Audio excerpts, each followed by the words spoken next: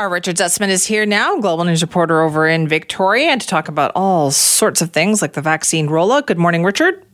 Good morning, Simi. How are you doing? I am good, thank you. Okay, let's talk about this plan because BC sounds like it is full speed ahead. Yeah, it is. So doses of the vaccine, the Pfizer vaccine, will start arriving here in British Columbia next week. There will be a little bit fewer than 4,000 doses of the vaccine.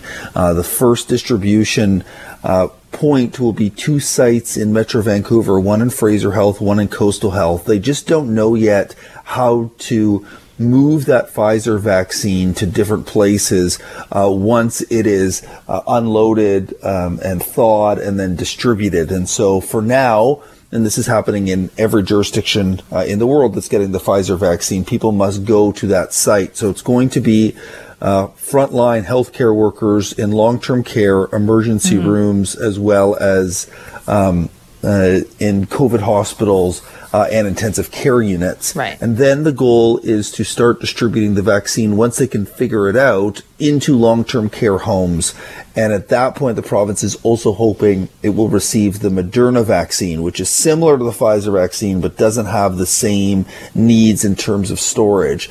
And the goal to get the vaccine into long-term care homes for residents later in December, early January. Right. The goal is to have 400,000 people vaccinated in BC before the end of March. Wow. Okay. That's a lot of people. How are they going to develop the lineup, and how do they make sure people don't jump that line? Yeah, so I asked yesterday about queue jumping because many will remember when the H1N1 vaccine came out and people were waiting for hours in lines to get the shot, and others, including sports teams, were able to jump the line and get the vaccine first. And because the province is controlling the distribution and acquisition of this vaccine, there is a commitment to ensure that the order that they have created is followed. And yes, like everything in life, there will be ways that people can attempt to take advantage of certain situations to push themselves up the line. But the province is going to do everything it can to ensure that those that need it get it first. So those over the age of 80, those who live in vulnerable situations, homeless, in shelters, in Indigenous northern communities, those are the ones that get it before the end of March. And then once, the hope is there will be more companies that have vaccines. There's a lot that are being tested and getting ready, that those will come on board in late March, early April, and will allow the province to really ramp up the vaccinations. And that's when it opens up a little bit that, more frontline workers can have access. Teachers, grocery store workers, paramedics, police, fire. They're in that group that should expect to get the vaccine late March, early April, and then by age going down, starting with 75 and older all the way down until the hope is that there will be herd immunity at some point, potentially by September. And then at that point, we may start seeing some of the easing of these restrictions we've been living under. Okay, so will there be any kind of a campaign, to convince people to get the vaccine? Or is it just, if you want it, here it is? I think there will be a campaign. It's a great question, Simi. I think part of the fact that this will be part of news coverage, every single day up until, this plan sort of finishes is sort of part of the campaign of letting people know. Dr. Henry and Horgan, Premier John Horgan, were asked yesterday, are you going to get the vaccine? And they both said, well, if it will increase confidence in the vaccine, then I will get the vaccine. So that there will be plans out there to let people know that this is safe, that it is effective, and it will slowly help us get back to normal. I just said something in the last answer. I want to clarify it because I wanted to be clear around the restrictions. There will be no doubt, as cases go down and hospitalizations go down, there will be easing of the social gathering ban restrictions. What I was talking about is the mask restrictions and physical distancing. So all of those, there will be a lot of changes as time goes by in order to get back to, going to sporting event, going to big events and not wearing a mask. That is likely going to be at the earliest fall 2021. So I just want to make sure that's clear. But yes, there will be no doubt a campaign from the province. What that looks like, we're still waiting on that. Okay, so more to come on that. Let's also talk about something that kind of fell by the wayside yesterday. I saw you tweet about this. You said the Tourism Task Force report is out. So I went and I found it and I read it. And there's a lot of important information in there to talk about revitalizing the tourism industry, right?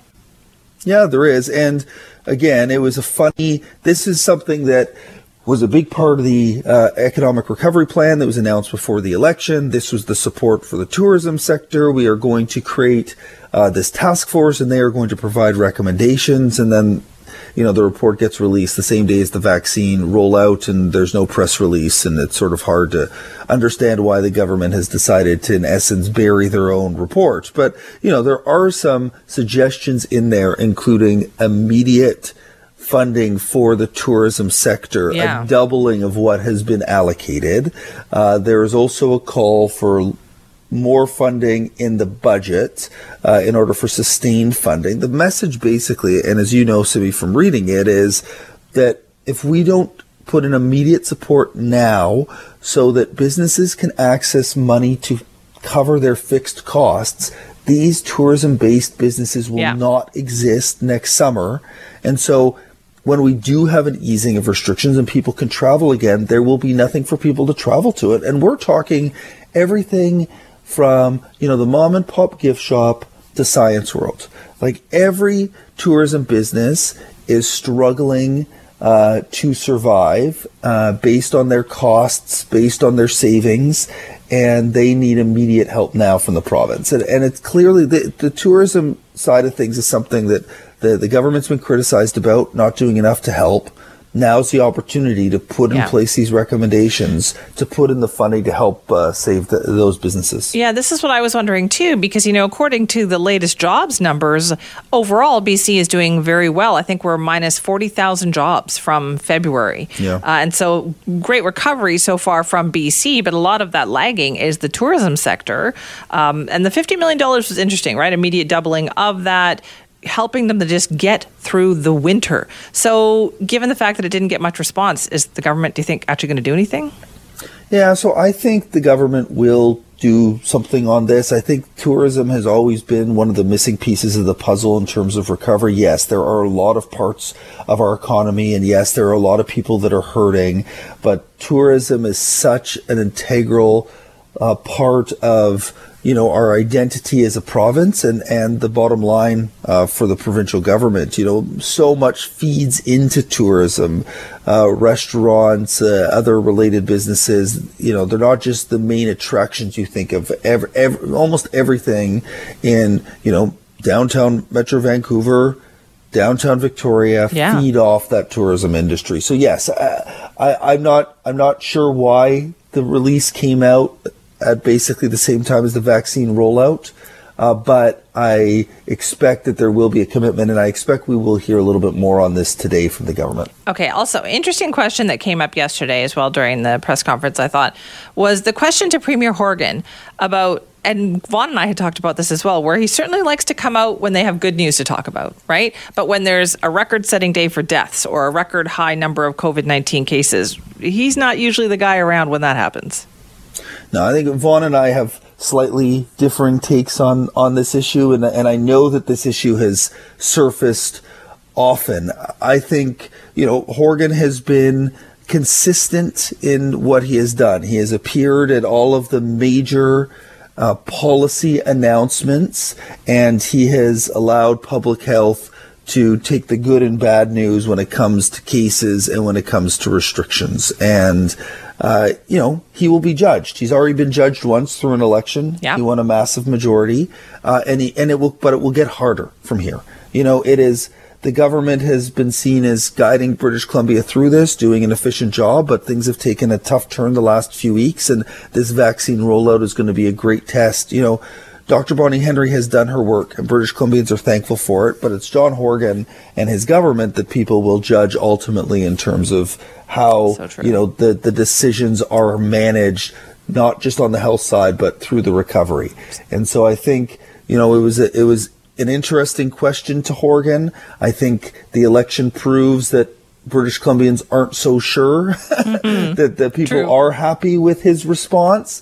But we will see what the next year, 2 years brings in terms of managing through the vaccine plan and then through what's going to be a very, very difficult recovery. So true. All right, Richard, thank you.